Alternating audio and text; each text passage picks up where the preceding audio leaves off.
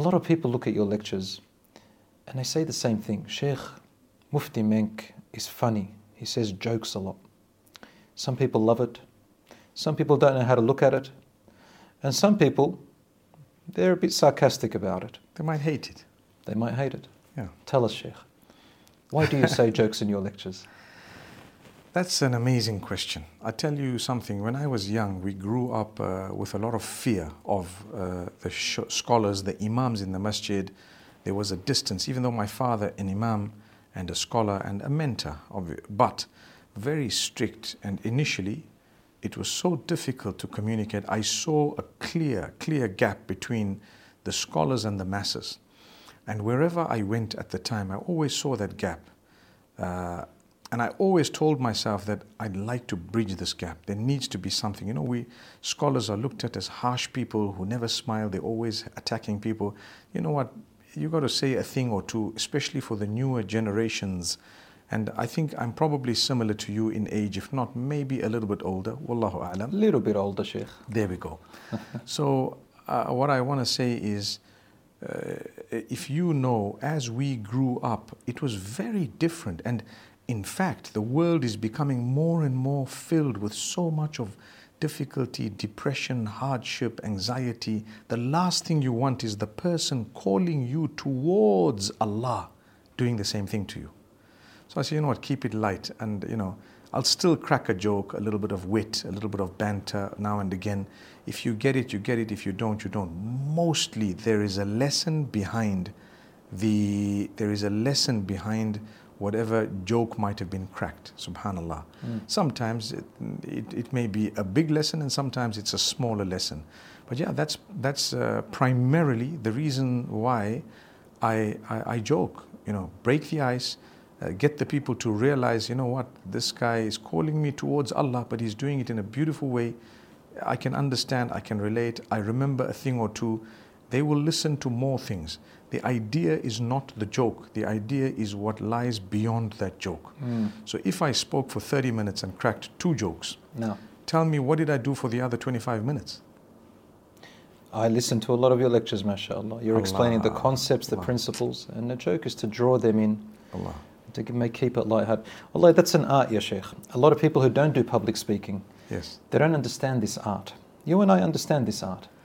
And people pay big bucks to learn this art of how to engage the audience.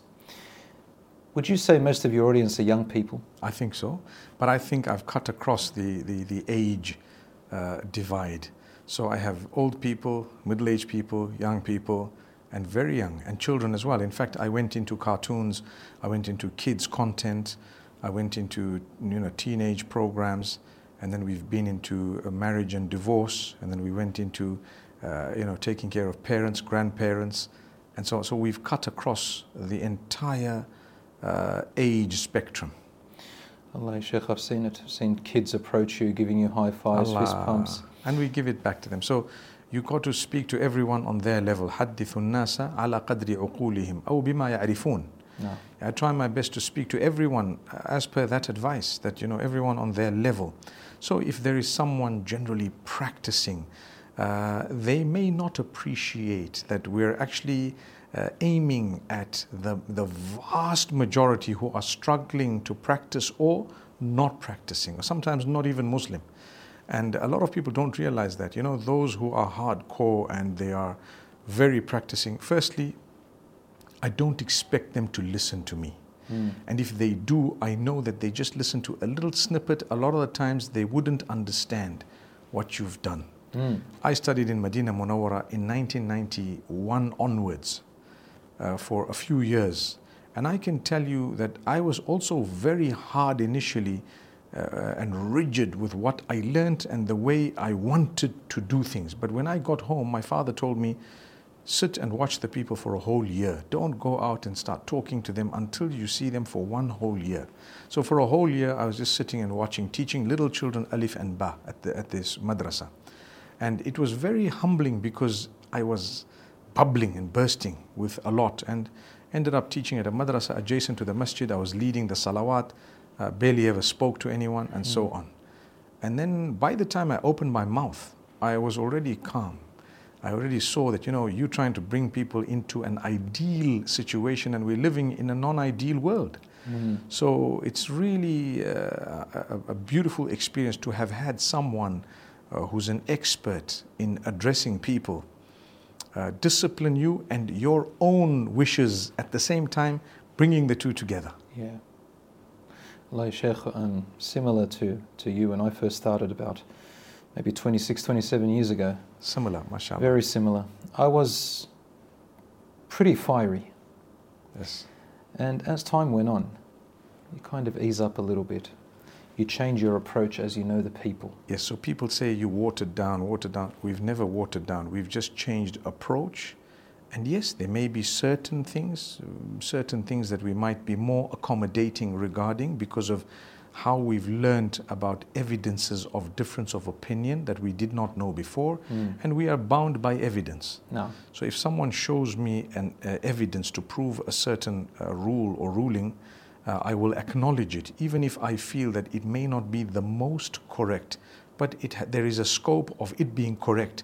Leave it be. It doesn't mean that what I always said is the absolute truth, when there is evidence otherwise. And this is the reason why we have ikhtilaf among the Sahaba, among the Tabi'een, among the A'imma, among the scholars. It's okay for as long as it's within a certain scope.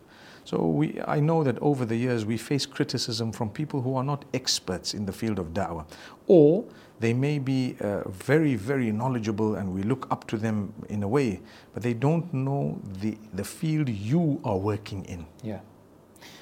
I think I can relate with you with that. I was raised in Australia, in the West. Yourself, Sheikh. In Africa, basically. Africa, and you've travelled the world, and you understand. Yes. The more you meet the people, you do realise that the approach and the language that you have to use with them has to resonate. Definitely. Some people don't understand that language, subhanAllah. I sat with you, Sheikh, many times. And we went through the whole Aqeedah.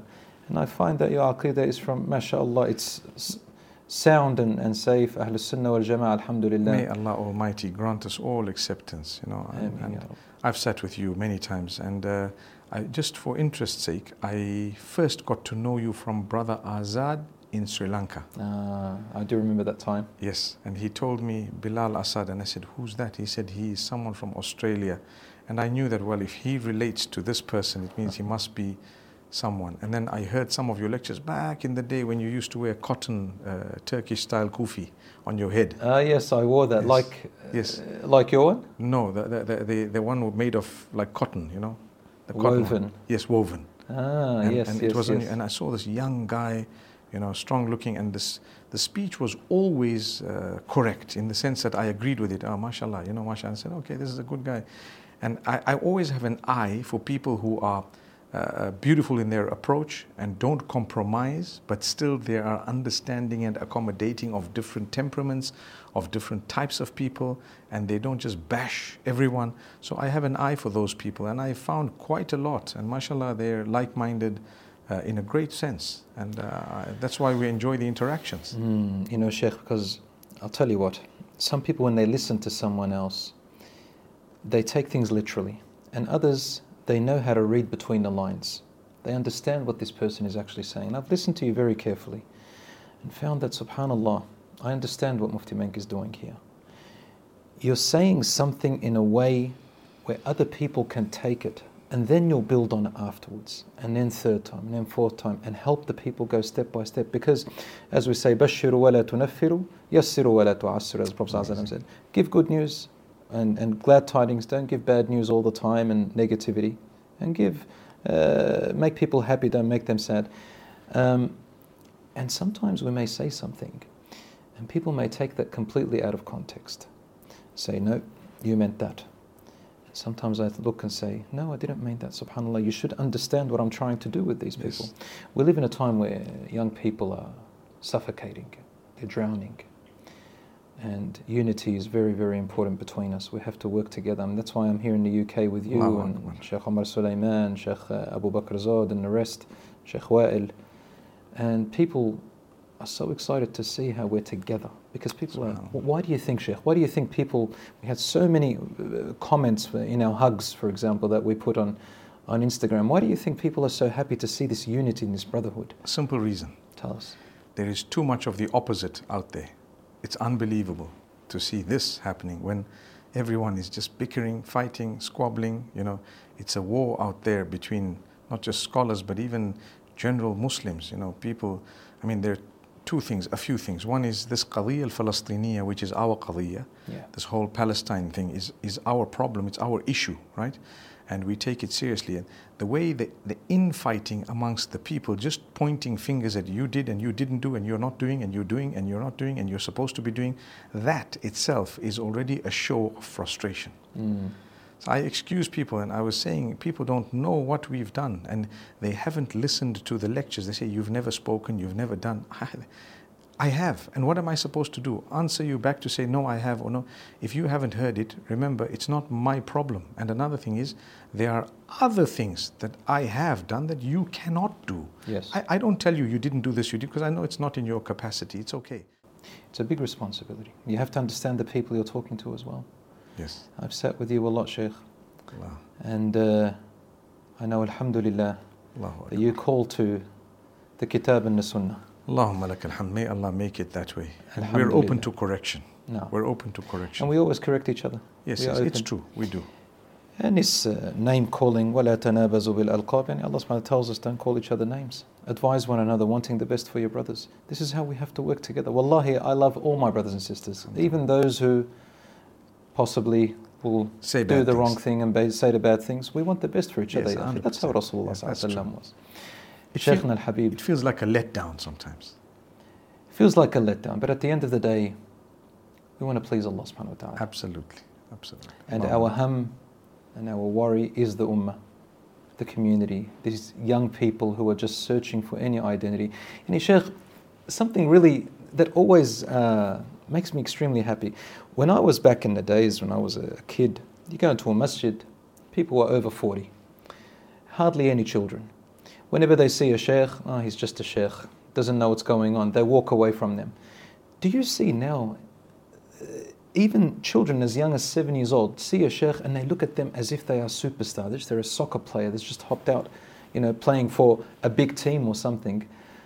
Do you see this difference, subhanAllah? Why do you think this is the case at the moment? I think it's because there's a lot of work that has, an effort that has been put into creating that type of an environment.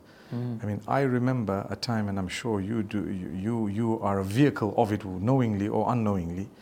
I remember a time when the approach changed, and there are a lot of people who came in with a softer approach.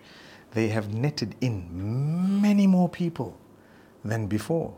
And this is why I say earlier, and I said, I pity those who are so harsh and hard. They don't realize they're catering for a small niche.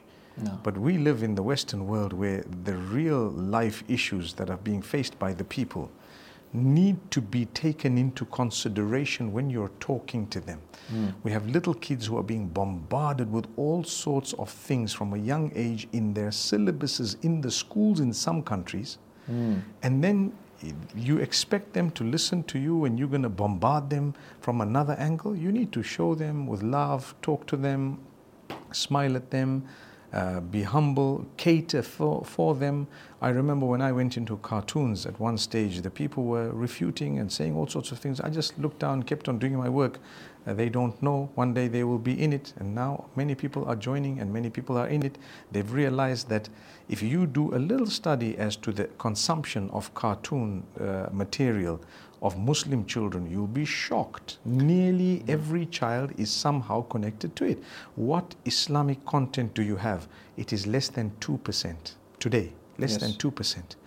Is it not your duty as a leader to cater for them, to make content for them? If no one wants to do it, you do it.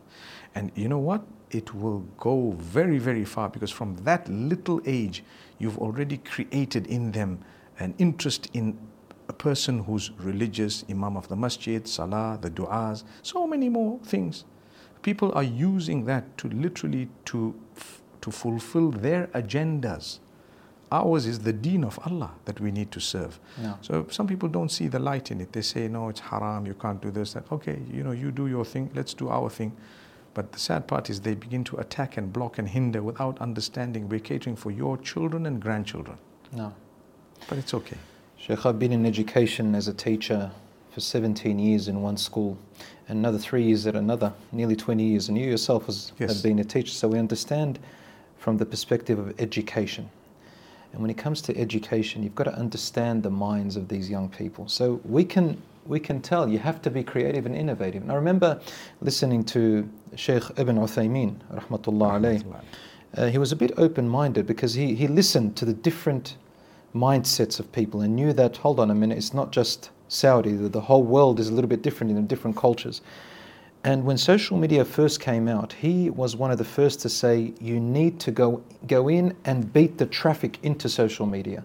You can't let the others go in and play with the minds of our youth. You need to go in and take it over. Yeah, slightly before the revolution of social media. He had already said that, yes. I'm just taking it as he's telling us, go into the creativity, and wherever it is, and you take it over, because you've got to reach the minds of these youngsters. I'll give you a quick example, if you don't mind. Recently, the controversy of sisters wearing an abaya, are they allowed to wear a coat on top of that abaya? So a debate, and people said haram, and they said whatever they said. And like a coat like this one? A coat like that one on top of the abaya, basically. No. And something bigger. So if you look at the answers of the scholars, now I have my approach, my way of dealing with it, trying to accommodate the 95% of the Muslims who are not very practicing. I mean, when I tell you 95%, I really mean it. They may be practicing, but they're not there yet.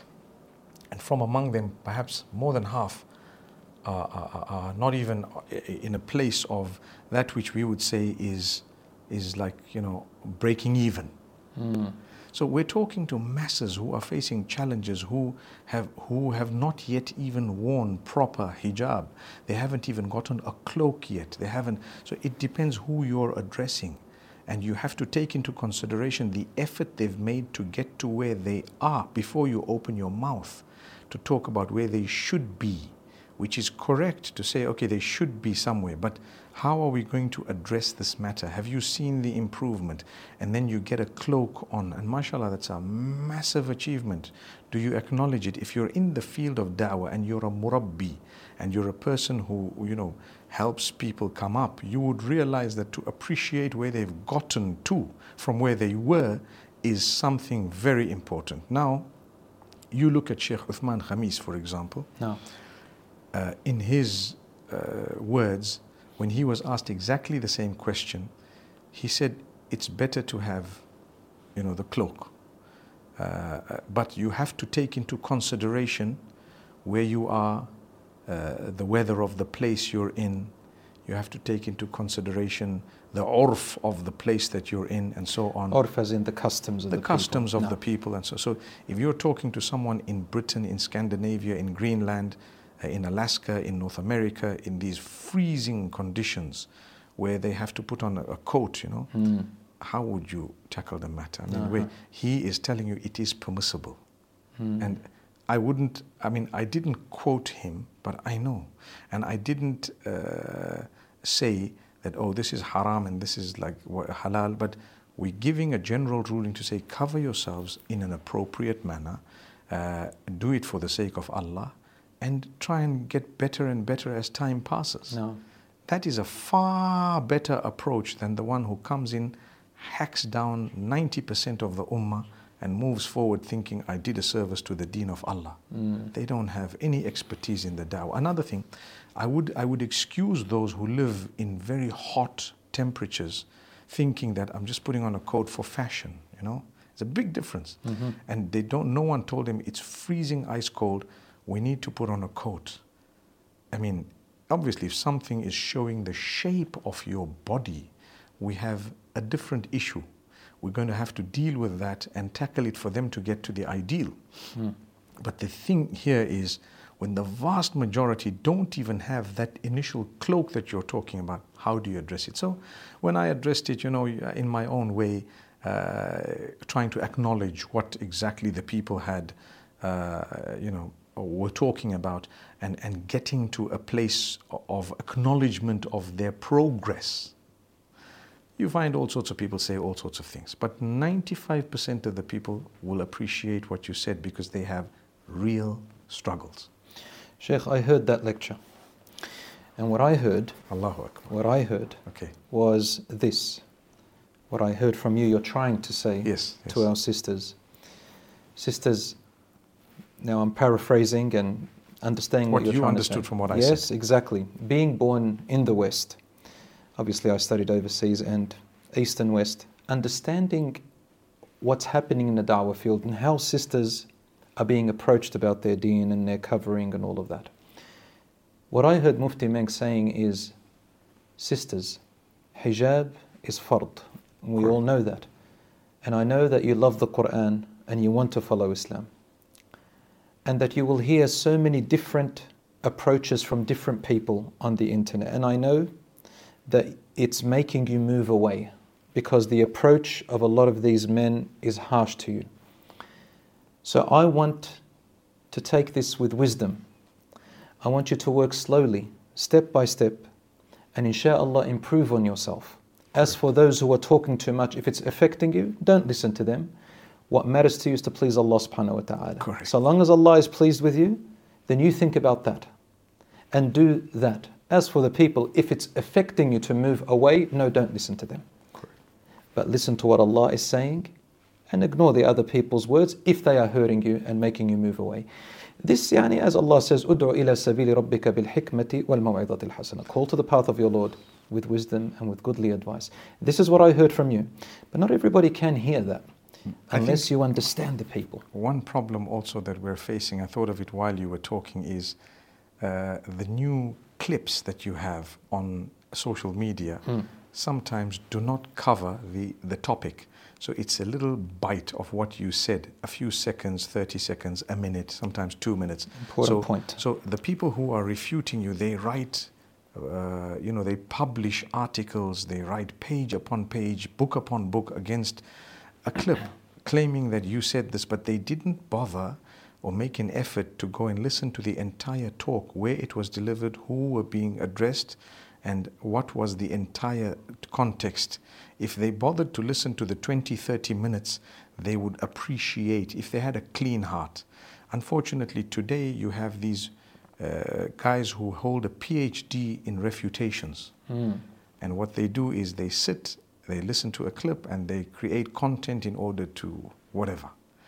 I pity them again because they're not experts in the da'wah. They haven't really achieved much besides refuting others.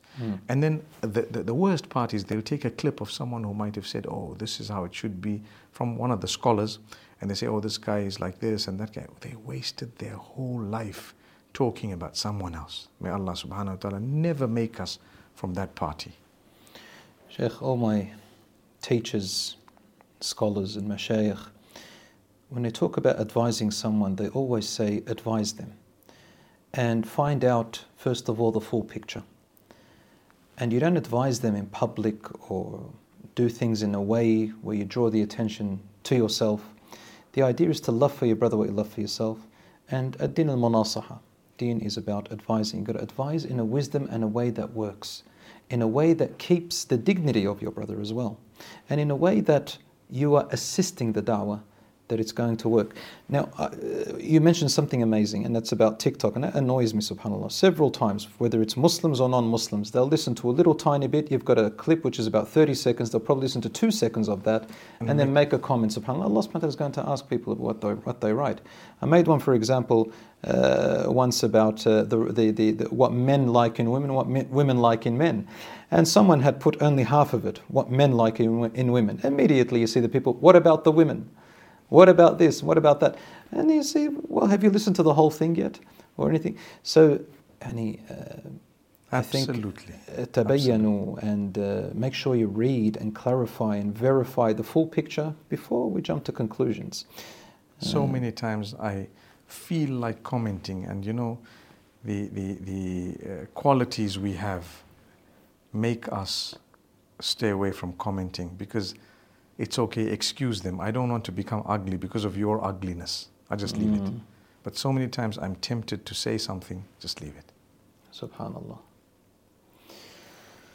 Shaykhna, in the field of da'wah, you've been speaking to a lot of youth. As soon as they see you, they love to come and sit with you. You have this thing called the qabool, people accepting you. May Allah grant that to us. Alhamdulillah. I mean, I ask Allah to make you, as we assume of you, and even better. What do you think the youth these days are yearning for the most? What do you think they're lacking? You know, a lot of what is happening in the world today, politically, and the crises, the wars, the challenges, the famine, the disasters, a lot of this is making people realize the importance of their connection with Allah. No. It's making the non-Muslims come towards what is the truth, you know. It's making the Muslims realize that they need to come closer and closer to Allah. And so at this moment we have the greatest opportunity to address this matter, to help the youth. They are desperately in need of a breath of fresh air with that guidance. So those who are, causing an issue or a disservice to Islam are the ones who are doing all the bickering and all the pointing and all the hurtful abuse and so on, because they are just chasing the people who are looking for a breath of fresh air away. But the others who encourage them and who are motivating them and trying to fill that gap, those are the ones who Allah is using to do the good job. So I believe we should just occupy ourselves in serving the needs of the ummah. I mean, I've been addressing a major problem that there is in our circles, in the ummah basically, and that is that of unmarried women who are looking for spouses. It might sound random, but it is bigger than you think it is. If you take a careful look and you have in your circles a little bit of an eye on this matter and this problem, you would realize how big it is. Who is speaking to divorced women, widows, those who might have a problem trying to get married, and helping them to actually do that? Wallahi, it's a crisis. Wallahi, singlehood is a crisis. Singlehood, especially among the sisters. It is among some brothers as well, but among the sisters, it's more of concern. And then the families make it difficult, and they set the bar so high, and it becomes difficult. And wallahi, that's a major thing. I think that we sometimes don't address this matter enough. You know, talk about the widows who are struggling. Talk about those who are divorced. Sometimes they're divorced. Obviously, it doesn't make them bad. Sometimes that was the only thing that they could have gone through. I mean, yes, every single divorce has its own reasoning and so on. But I'm talking generally. We help these people up. That's just one crisis in the ummah. We have so many more. We have those who are disabled, those who are challenged, those who are, disadvantaged in one way or another. Instead of sitting and refuting people, do something. You know, why don't you start up something to cater for people who are disadvantaged, people who have some form of problem? You help them in the problem. But no, some people just choose, sit back. I don't want to work, and I don't want people who are working to work either. I'm going to attack them, and I'm just going to sit and chill. It's a different thing if you're doing a humongous job, you know, and then you want to say, brother, what you're doing is wrong. I don't condone that, but maybe you're doing a better job. But you're not even doing a job. You don't even know how to do the job. It's like a guy sitting back and telling the mechanic, you know what, you don't know how to repair the car. But he doesn't know a thing. He doesn't even know how to lift a spanner. May Allah subhanahu wa ta'ala make it easy for the ummah. A very good sheikh who I know about once met Sheikh Kishk. If you ever heard of Sheikh Kishk, Allah yarhamu, from Egypt. And Sheikh Kishk had said something, and this sheikh said to him, it was still new, said, what you said is wrong and it's weak hadith and so on. And the sheikh said to him something important. He said, ta'allam qabla an tunkir. Go and learn first of all and gain this knowledge, understand the whole area before you oppose. And truly he went.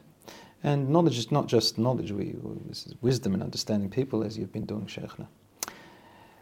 Sheikh, you know, I've been in the school system for a very long time, as I said before. And I see that young people have an identity crisis.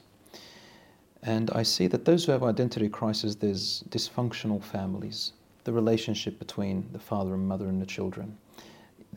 the involvement in children's lives, the communication. Sometimes if I see, for example, a student reach year 11 and still they're asking me about istinja or they're asking me about ghusl, boys and girls, I wonder to myself, where is the communication relationship with their parents? You mentioned before that singlehood and marriage is a problem because parents are not helping much.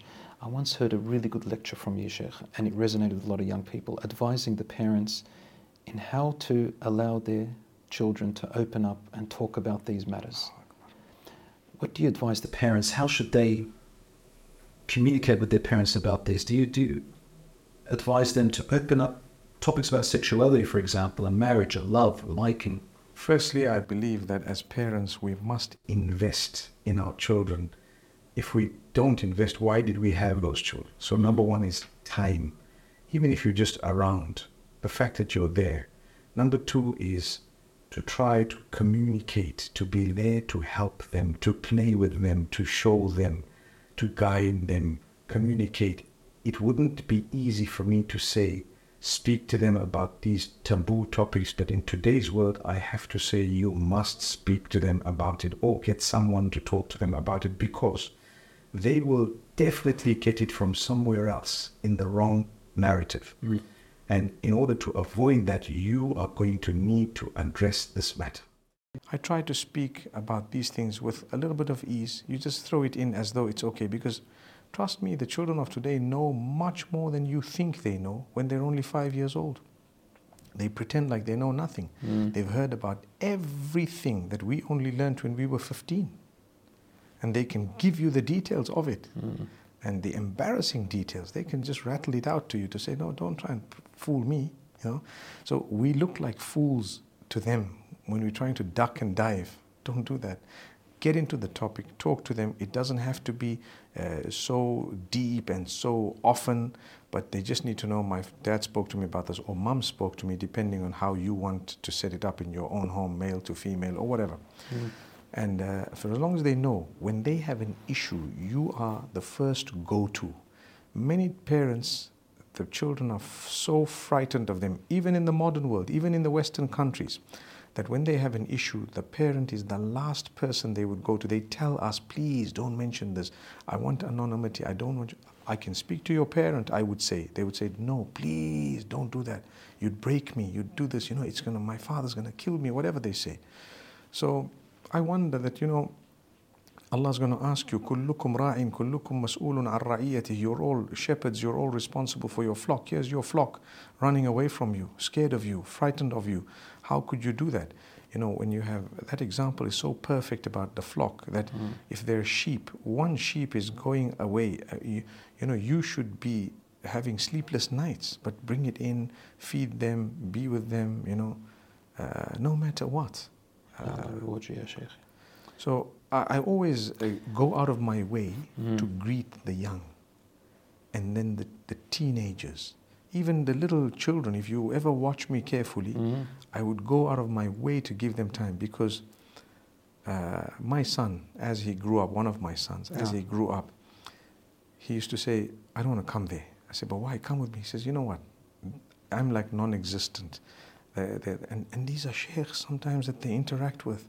And the youngsters saying, you know what, they just ignored me like I wasn't even there. In my mind, I'm thinking, but you're just a child. But then I think, let me tell some of my colleagues, you know what, give these kids a bit of importance. Yes. Greet them. That's the only thing they want from you. Yes.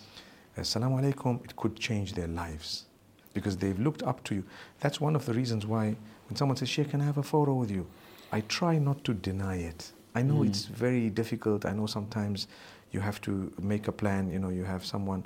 And look, it may not be ideal, but sometimes you have a woman there. I have certain rules and regulations. Like I said, it may not be ideal. There could be people saying, no, Sheikh, you shouldn't even be doing that at all. But look, when someone's really been impacted by you all their lives, so many things have changed. One day they suddenly see you. In today's urf, they want to capture the moment, nothing more. It's captured. There's no khalwa, meaning there's no seclusion. You're not with them alone. It's in full view of the public. Everyone is there. And they want to have the opportunity to say, you know what, I actually met this person who's my teacher, who taught me knowingly, unknowingly for decades or for a long time. I think to deny them that would probably be more difficult for them to digest at times than to say, okay, you know what, there's a table between us, there's a few other people here, there's so much here, you can take a quick picture and move on, you know? And what's the quick picture all about? It is capturing the real life moment that did occur. It's not like I'm doing something absurd. This thing happened in full view of the whole public, you know? And if I pass someone in the aisle in the supermarket and people happen to capture it without us knowing at times, a lot of the times. What if I just knew and I just turned around and said, oh, salam alaikum, you know? I mean, people come to me and say, can you do a video for my brother? Can you do one for my sister, just to say salam? Why are they saying that? Because that person looks up to you. You're going to say, no, haram. Okay, fair enough. You might not want to do it, but if you consider where I'm coming from, you would say, well, if they would really be moved by a little video of me making salam with someone, what does it cost you? إدخال السرور في قلب المؤمن, you know, to instill happiness in the heart of a mu'min, that's one. But another one is to be able to say a word that might help them and encourage them in the right direction. It's not going to do any harm to them. So, like you're looking I at from bab al-maslaha wal-mafsada, you're looking at the benefit versus yes, the harm. And like I said, this is not a religious ruling that has to be this way or that way. You know, it's open. I like I said earlier, I know there is an ideal. We're living in a non-ideal world. We have people out there who are struggling. And it has had such impact on people's lives. Today, there was a youngster, a little boy, I think about 7 years old. Wallahi, he came up to me at the restaurant where we went for some desserts.